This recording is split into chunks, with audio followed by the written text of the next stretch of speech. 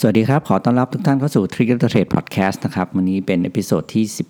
18ขออนุญาตตอบคำถามหนึ่งที่มีอินบ็อกซ์เข้ามานะครับผมว่ามันน่าสนใจดีก็ขออนุญาตอ่านคำถามแล้วกันนะครับคำถามเกี่ยวกับเรื่องของการดูแลธุรกิจครอบครัวนะครับคำถามก็บอกว่าที่บ้านเนี่ยเขาทำธุรกิจขายอะไรสักอย่างหนึ่งนะครับเป็นธุรกิจครอบครัวแล้วก็ตอนนี้ก็แบบยุ่งมากขายดีจนยุ่งนะครับมีระบบอะไรต่างๆมากมายทั้ง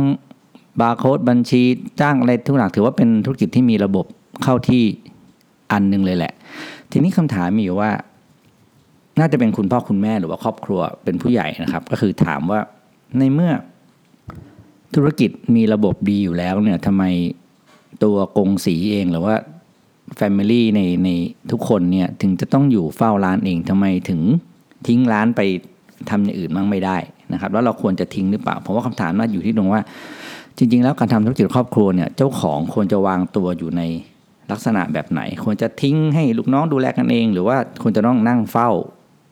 ดูแลกิจการไปเรื่อยๆนะครับผมคิดว่าการบริหารน่าจะอยู่ประมาณนี้นะครับ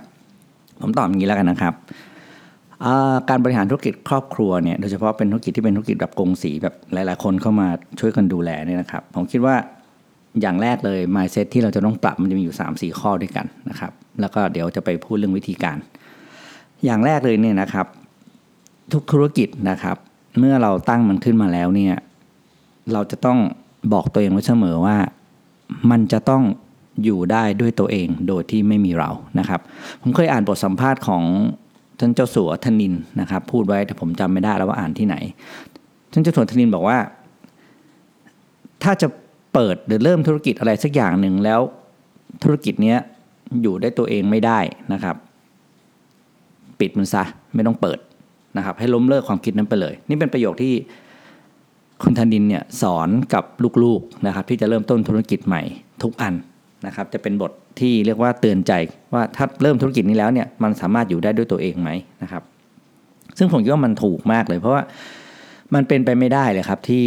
ธุรกิจอันไหนจะต้องมีใครสักคนเนี่ยมานั่งเฝ้าตลอดทุกวัน24ชั่วโมงเพราะคนเรามันก็ต้องมีวันหยุดพักผ่อนนะครับมีโอกาสไปเที่ยวไปอะไรต่างๆนะครับเพราะฉะนั้นถ้าธุรกิจเนี่ยมันไม่สามารถอยู่ได้ตัวเองแล้วเนี่ยแสดงว่ามันไม่ใช่ธุรกิจแล้วล่ะมันคือชีวิตเราอ่ะเหมือนกับว่าตัวเองเราไม่หยุดอยู่แล้วถูกไหมครับเราต้องทำอะไรนู่นนี่นั่นไปเรื่อยๆในแต่ละวันเราหยุดไม่ได้แต่ว่าธุรกิจมันต้องอยู่ได้นะครับเพราะฉะนั้นเนี่ยใครที่เริ่มต้นธุรกิจแล้วคิดว่าตัวเองเนี่ยไม่สามารถปล่อยวางได้นะครับคือแบบหยุดไม่ได้เลยเนี่ยอันนี้ต้องคิดใหม่ว่ามันเป็นสิ่งที่เรามองหาหรือเปล่านะครับ นี่อย่างที่สองคือการทำธุรกิจเนี่ยถ้ายุ่งเพราะได้ดูแลลูกค้านะครับดีกว่ายุ่งเพราะหาลูกค้าเพราะฉะนั้นเนี่ยถ้าปัจจุบันนี้เรากำลังยุ่งอยู่นะครับก็อย่าเพิ่งกุ้มอกกุ้มใจก็ให้รู้สึกว่าขอบคุณตัวเองนะครับขอบคุณลูกค้าขอบคุณโอกาสที่พาลูกค้ายุ่งมาให้นะครับแล้วก็เราค่อยคิดหาทางแก้กับมันอย่าไปกุ้มอกกุ้มใจนะครับคือยุ่งเพราะดูแลลูกค้าดีกว่ายุ่งเพราะนั่งหาลูกค้านะครับมาเซตที่3ที่อยากจะฝากไว้ก็คือว่าอันนี้สำคัญนะครับคือจริงๆแล้วเนี่ยตัวเราเองนะครับเราอยากออกไปข้างนอกหรือเปล่าความสุขของเราอยู่ที่ตรงไหนความสุขของเราจริงๆอาจจะอยู่ที่การได้นั่งอยู่ที่ร้านแล้วก็นั่งคุยนั่งดูเห็นความเป็นไปของที่ร้านก็ได้เพราะฉะนั้นหมายความว่าการทำธุรกิจเนี่ยถ้าเราเป็นร้านอะไรอย่างเงี้ยนะครับการอยู่ร้านไม่ได้หมายความว่าเรานั่งทำงานที่ร้านนะครับแต่ว่าร้านคือสถานที่ที่เป็นความสุขที่เราต้องการใช้ชีวิตในแต่ละวันอยู่ด้วยคือการที่เราอยู่ร้านนะครับมันไม่ได้หมายความว่าจะต้องไปนั่งเครียดหรือนั่งแบบวุ่นวายอะไรตลอดเวลานะครับแต่เราอยู่เพื่อเห็นความเป็นไปเราเห็นความเรียบร้อยเห็นการดูแลลูกค้าที่ดีนั่นมันก็คือความสุขของเราซึ่งเราจะเห็น mindset แบบนี้ครับมากมายกับคนญี่ปุ่นที่เขาเรียกว่า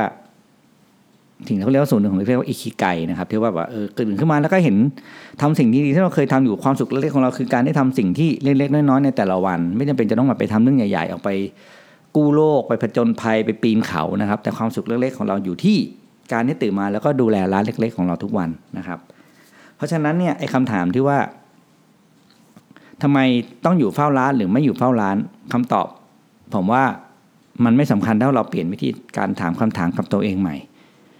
ว่าจริงๆแล้วความสุขของเราอยู่ที่ไหนนะครับถ้าความสุขของเราคือการได้ดูแลลูกค้า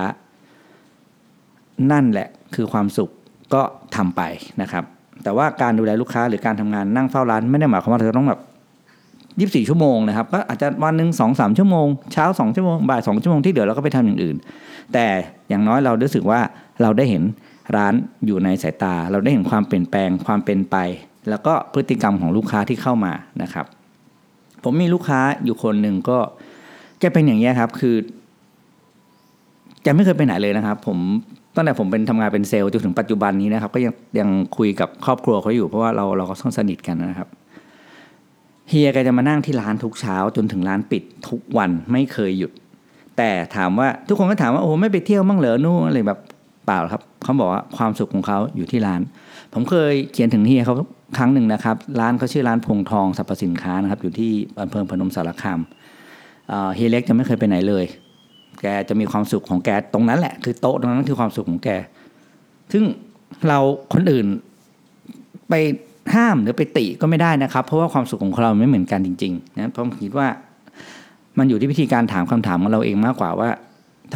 เราควรจะทิ้งร้านหรือปล่อยร้านให้น้องดูแลกันเองไหมอาจจะไม่ใช่คำถามที่ถูกต้องนะครับคำถามที่ถูกต้องจริงคือจริงๆแล้วความสุขของเราอยู่ที่ไหนถ้าความสุขของเราอยู่ที่การได้ออกไปเดินทางดูโลกแล้วให้ทุกคนทำงานให้เราอย่างนั้นคุณจะต้องออกแล้วก็ต้องจัดการเรื่องของร้านค้าให้เราออกไปเที่ยวได้อย่างสบายใจแต่ถ้าความสุขของเราคือ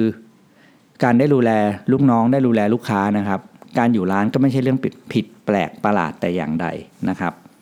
ทีนี้กลับมาที่ว่านี้ถ้าเราอยากจะเป็นคนที่ทำธุรกิจแล้วออกไปได้ใช้ชีวิตท่องเที่ยวนะครับหรือว่าทำยังไงให้ธุรกิจของเราเนี่ยมันเดินอยู่ได้ด้วยตัวเองโดยที่เราวางใจได้ในวันที่เราจำเป็นจะต้องไม่อยู่ร้านนะครับมันมีอะไรที่เราจะต้องทำบ้างผมว่ามันมีอยู่5อย่างที่เราจะต้องทำให้ดีนะครับถ้าเราทำ5สิ่งนี้ได้เนี่ยร้านของเราจะอยู่ได้ด้วยตัวเองโดยที่เราไม่ต้องกังวลและเราสามารถ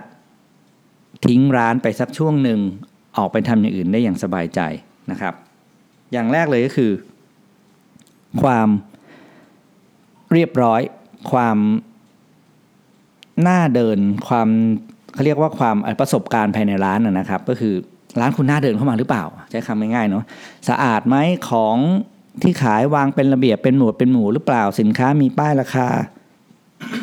มีรายละเอียดการใช้สินค้าครบถ้วนไหมนะครับบางอย่างเนี่ยโอ้โหบางร้านเดินเข้าไปนี่ผมบอกจริงว่าไม่รู้จะหาของตรงไหนครับคือมันรกไปหมดเลยขณะที่ร้านบางอย่างเนี่ยเดินเข้าไปปุ๊บข้าวของวางเป็นระเบียบพนักงานยืนต้อนรับเป็นอย่างดีเพราะฉะนั้นอย่างแรกที่ต้องทำจัดการเรื่องระเบียบของร้านนะครับอย่างที่2จัดการเรื่องคนร้านของเราจะดูดีได้หรือไม่ดีดูดีดูไม่ดีเนี่ยมันอยู่ที่คนครับความพร้อมในการให้บริการความรู้ของพนักงานความยิ้มแย้มแจ่มใสจิตใจที่พร้อมให้บริการนะครับแล้วสุดท้ายก็คือการให้บริการด้วยใจถ้าเราพนักงานทำให้พนักงานมี คุณสมบัติ5ข้อนี้ได้นี่นะครับร้านของเราเนี่ยเราแทบไม่ต้องอยู่เลยเพราะว่าพนักงานของเราเนี่ยเขาจะดูแลลูกค้าเราอย่างดีที่สุดและสิ่งที่สำคัญที่สุดสำหรับการดูแลพนักงานก็คือเราต้องสร้างจิตสำนึกให้เขา2ข้ออย่างแรกธุรกิจนี้หรือร้านนี้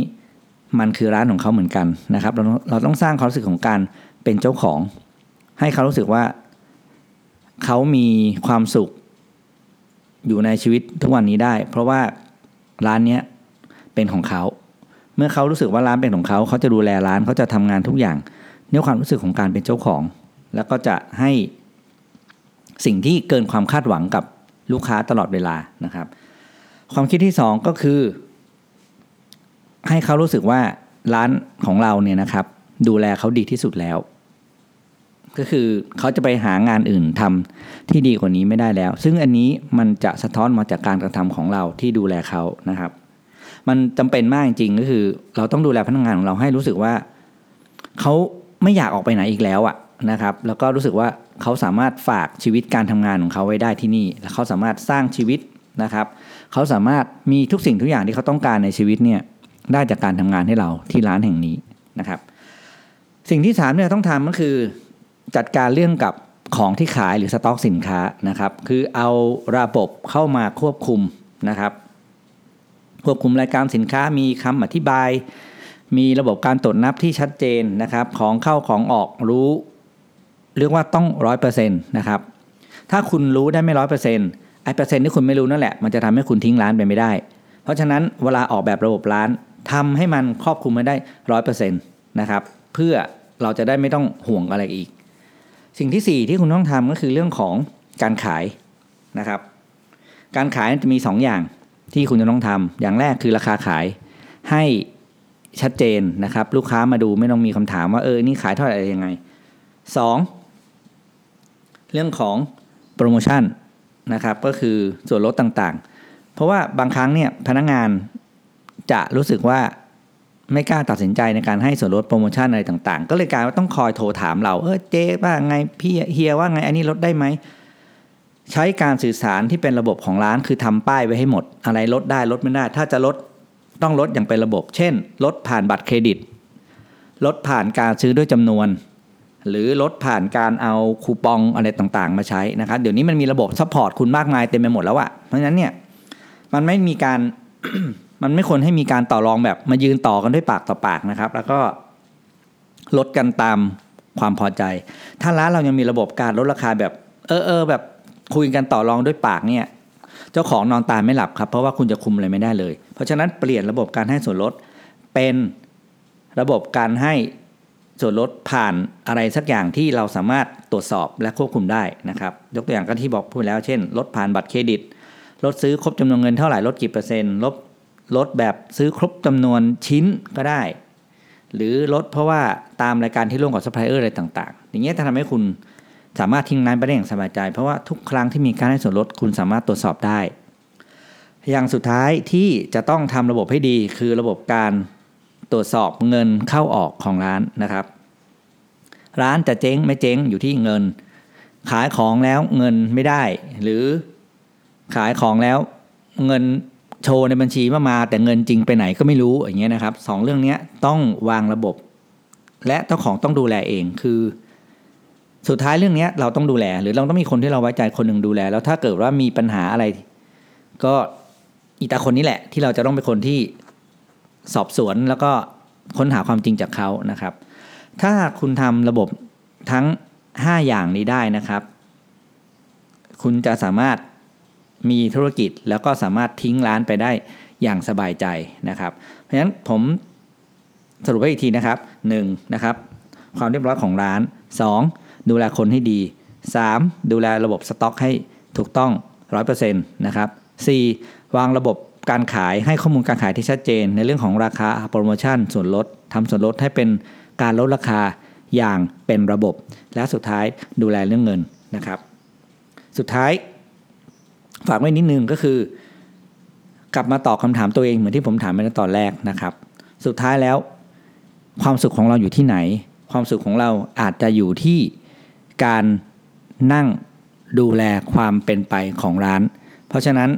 การออกไปข้างนอกอาจจะทำให้เรามีความสุขแต่การอยู่ในร้าน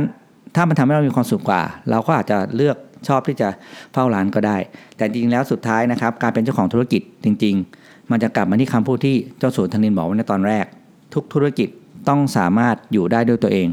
โดยที่เจ้าของไม่ต้องไปดูแล24ชั่วโมงนะครับวันนี้ก็ตอบคำถามแต่เพียงเท่านี้นะครับขอบคุณสำหรับการรับฟังนะครับแล้วก็พบกันใหม่ในเอพิโซดต่อไปครับสวัสดีครับ